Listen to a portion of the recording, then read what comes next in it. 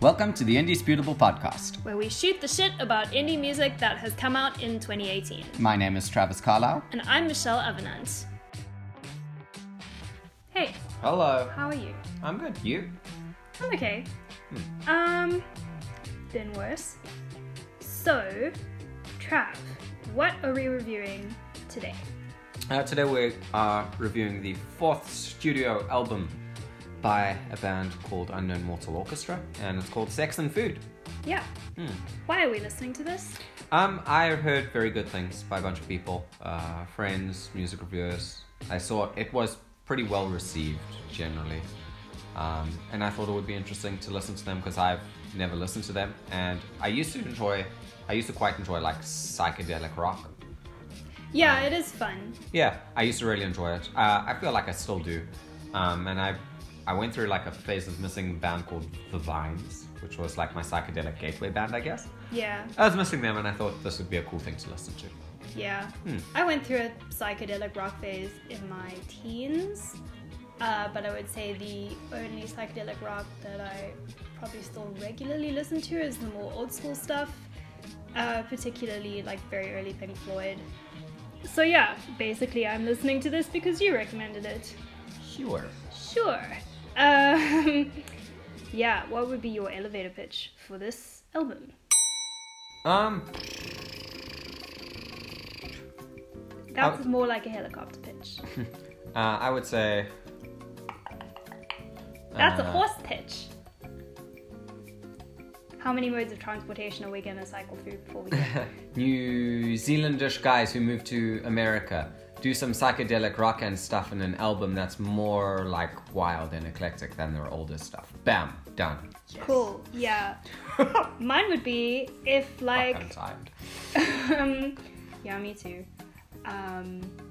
Tired of mediocre music. Hey. That wasn't funny. I might cut it from the final edit. Yeah, my elevator pitch would be that kind of like a indie psych rock band invited Disco Stew from The Simpsons to be the producer for their latest album, and it's not for everyone. Yeah. I like the Disco Stew reference. Thank you. It's less funny if you're meta about it, but sure. Do you want to boogie on over into the trivia corner, Travis? Hey, okay, my trivia fact is that this album was recorded across 6 different countries on 4 different continents. Well, actually, kind of 5 different continental regions, I guess you could say. Geographically, they're recognized as...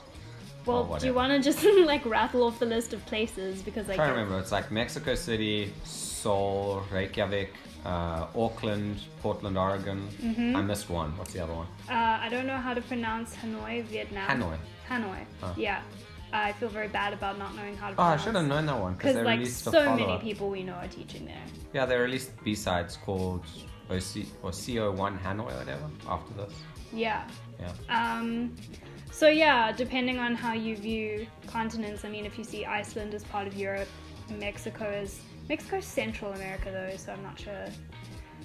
Continents are kind of a silly way to divide up the world in any case, but yeah, 6 different countries, right? 1, 2, 3, 4, 5, 6. Yeah, that's pretty cool. Oh, also they like attribute the sort of more eclectic style of this album to the fact that they recorded it literally in 6 different places. Yeah, I remember them saying that in an interview. Yeah, also very like diverse different places. I would say places that you wouldn't automatically put together in your head. Yeah, sure. Well spread. Yeah, it's quite a big cultural spread there, I would say. In terms of the influences like visiting these places might have on your music. So yeah. Also, I find that really like impressive from an admin perspective. To put together an album recorded in so many different studios.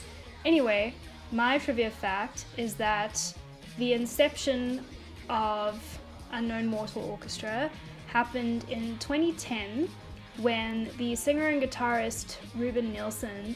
He talks a little bit like this. I want to say good accent, but I actually haven't heard it, so I honestly don't know. But he released a track titled Funny Friends, spelt weirdly, on his Bandcamp profile, but it was I'm very tired. It was an anonymous Bandcamp profile that he released it on in 2010 with like no information about who had created it. And then within a day of him uploading it, it had been covered by a bunch of indie music blogs, including Pitchfork, and there were a bunch of people trying to figure out who had created this. So, yeah, heck of a break. It's quite a start to anyone's career. Yeah, that's quite a feat. Yeah. So, I mean, Pitchfork don't even follow me around, and I make this podcast. Let's not talk about Pitchfork because it's just going to turn into me being grumpy. As if I wasn't grumpy before. Anyway, what would be your high note for this album, Trav? My high note is that, I guess, it's been a long time since I listened to anything psychedelic, and it was fun. I really enjoyed listening to this, actually. I don't think it's particularly profound, but I really enjoyed listening to this album. That's a high note for me, right? Just meta high note. It's not about the album as much as it is about how I felt. That's a high note. I guess my high note would be that in the process, like every single podcast we record, I'm a huge bitch about it. Actually, that's not true. I wasn't a bitch about the Wombats or Car Seat Hairdressed or... So the two bands that you like. Or Mount Erie. I feel that a huge pro of dating me is that it's very easy to tell what music I like. It's sad and mostly acoustic, right? I am an open book in that regard. It's very easy to make a playlist for me that you know I like. Yeah, but yeah, I didn't like this album, anything about it really, but in researching this album, I did listen to this band's previous albums, and I was like, this is some like fun music I could play in the background at parties. Is this not what you've said about like every album we've reviewed so far? I mean, it does fill a pretty useful void for me because the music that I listen to on an everyday basis is not really music you can play at parties because it's too sad. Okay. Sure. Or too acoustic. Do you have a low note for this album then? Yeah, I just, you know, I liked what they were doing before, like, because it was more in my kind of indie corner. I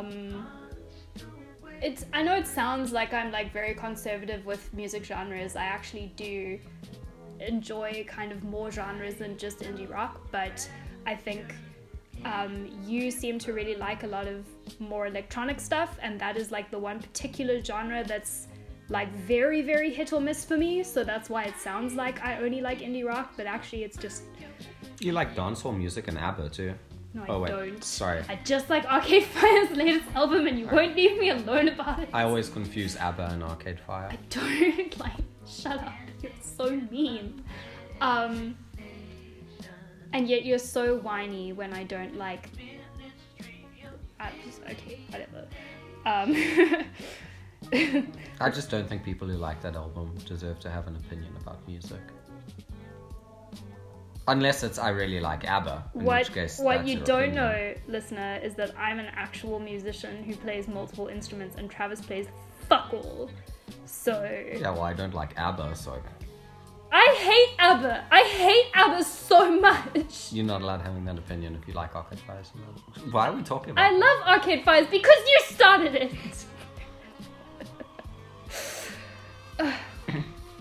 You're so lucky I have this lovely cup of coffee in my hands that you made me to remind me why I'm still with you. When you choose to do this shit, you choose your moments very carefully, don't you? Mm-hmm. Anyway. My low note for this album is that it doesn't really make sense. How so? I don't know, I don't think it flows. It's almost... It's like, yeah, sure, I guess it's psychedelic rock. And psychedelic rock is premised on people... doing acid, I guess, and listening to it, and that helps it make sense and flow, because there's some string that ties it all together, but it kind of feels like a mishmash of B-sides to me. Yeah, I mean, psych rock can also be fun, because it's like, yeah, like people like telling weird stories and having like really weird zany ideas. Like I was very straight edge when I went through my major Sid Barrett phase. So like I don't feel like you need to do acid to understand or enjoy it. No, I'm not saying you have to do that. I'm saying that's like the premise of the album. Almost. But I also like I do think that like rock can have it can have a meaning beyond just this one time I had this trip. Like sure. Yeah. But yeah, I would say my low side or my low note for this is just that maybe it's just because I'm not as into this kind of like you as their earlier work. Their earlier stuff reminded me a lot of like Eagles, which I thought was, well, I guess Eagles sounds like a lot like their earlier work would be a better way to put it. Yeah. And that was like exciting because Eagles is fucking great. I didn't really see that connection because for me Eagles is like very much more sort of like just the raw lo-fi. I didn't really see any electronic. I think it's like the stuff noisy shit, like the very, very noisy way that, yeah, there's like their brand of music is, I don't know. Maybe that's I'm a connection not that's not very obvious to me, but everyone's brain is different, I suppose. Sure. Yeah. So. Next. Yeah. Okay. Well, but yeah, I want to like more flesh out my my low note on this album though is that like they did incorporate a lot more different genres, notably. I struggle with naming genres, to be honest, because I feel like it's a very, like... frantically reads Wikipedia page. I just feel like it gets very muddled and very messy, and it's confusing. Like what? This is like noisy, psychedelic indie rock, I guess? Yeah, it's no, but like, I'm looking at the Wikipedia page, and it lists the different genres as, like, funk and R&B and disco, and to me, those were the things that were... I just found it cringy. Like, it sounds... very much like the cringy, weird 80s disco music that someone's dad listens to in the... Leave Arcade Fire the fuck alone! This is actually why I brought this up. A lot of this is very Arcade Fire. Okay, well, and by that I mean very ABBA. Okay, well, Arcade... Are you just trying to push my buttons? No, they're the fucking same! And yes. I mean, yes, they're the fucking same. There we go. Yeah. Just trying to push my buttons.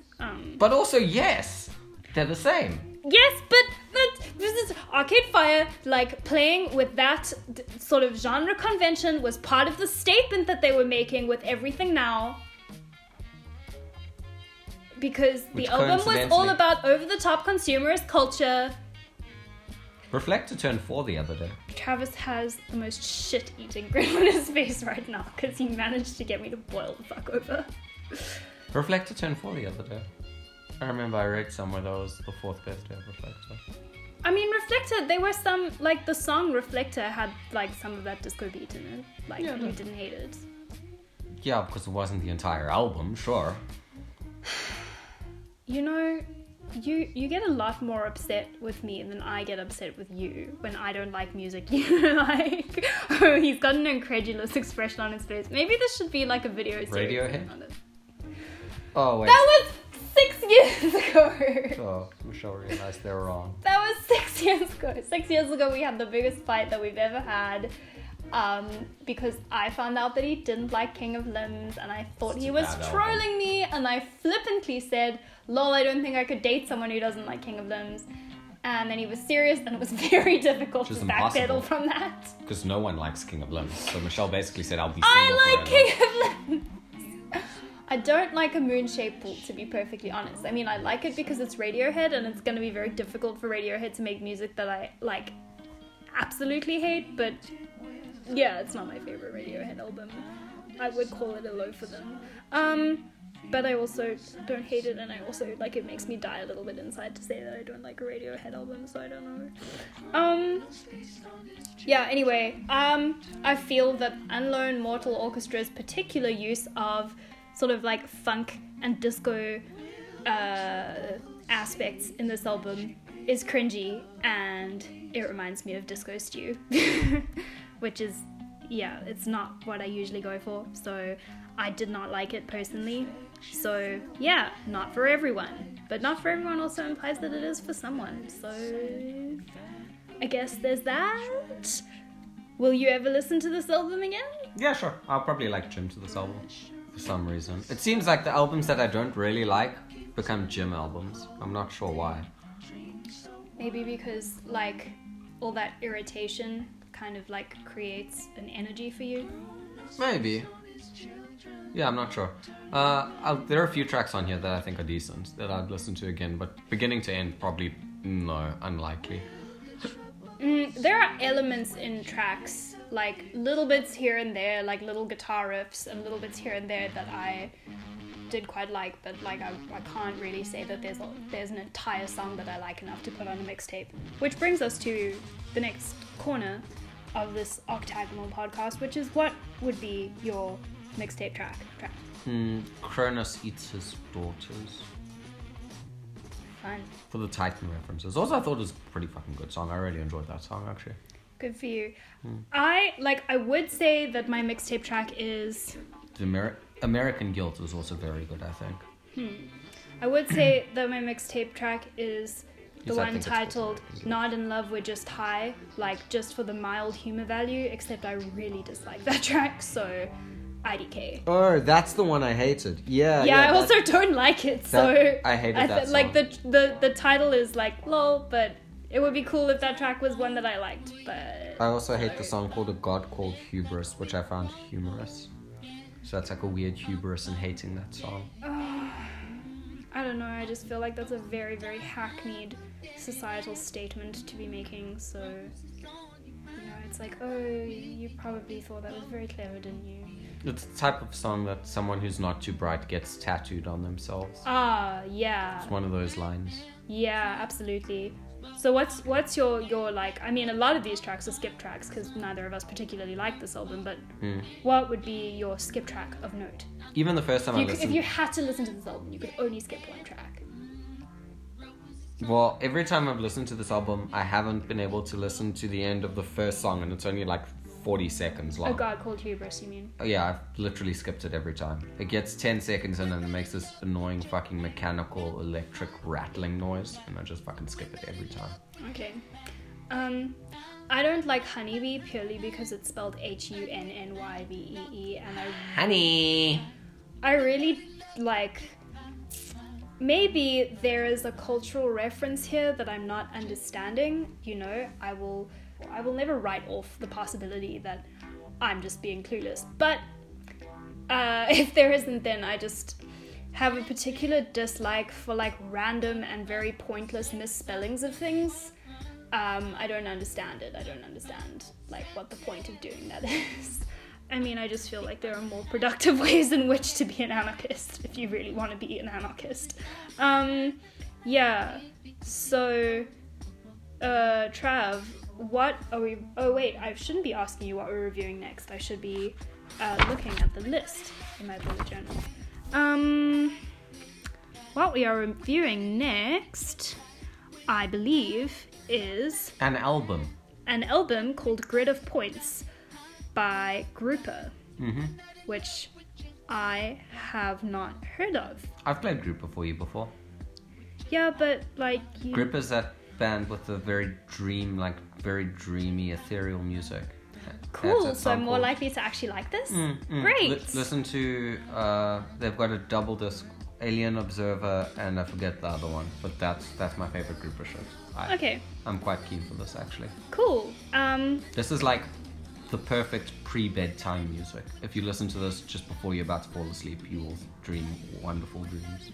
I struggle to listen to music before I fall asleep because if I like the music, then it makes me too excited. So usually I just listen to science podcasts before I go to sleep, which you know. Think of like, who are those Icelandic people who make music that people try and hook up to? Sigur Rós? Yeah, Sigur Rós. Think Sigur Rós, but minus less vocals, and the vocals that are in it are like behind 8 layers of like harp and instrumentation and shit. That sounds dreamy. Is it very dreamy? Is it anything like Beach House? It's so much more dreamy than Beach House. You don't understand. So excited. It's so ethereal. This is like you like romantically giving me flowers in music form. I'm excited. Okay, so yeah, next episode we'll listen to Grouper, their album Grid of Points, And like, I might be less of a bitch about it, but I really can't promise that about anything ever. Fuck, I hope it's good. Me too. Because at the moment, my like playlist for cool new music of 2018 is still pretty sparse. So yeah,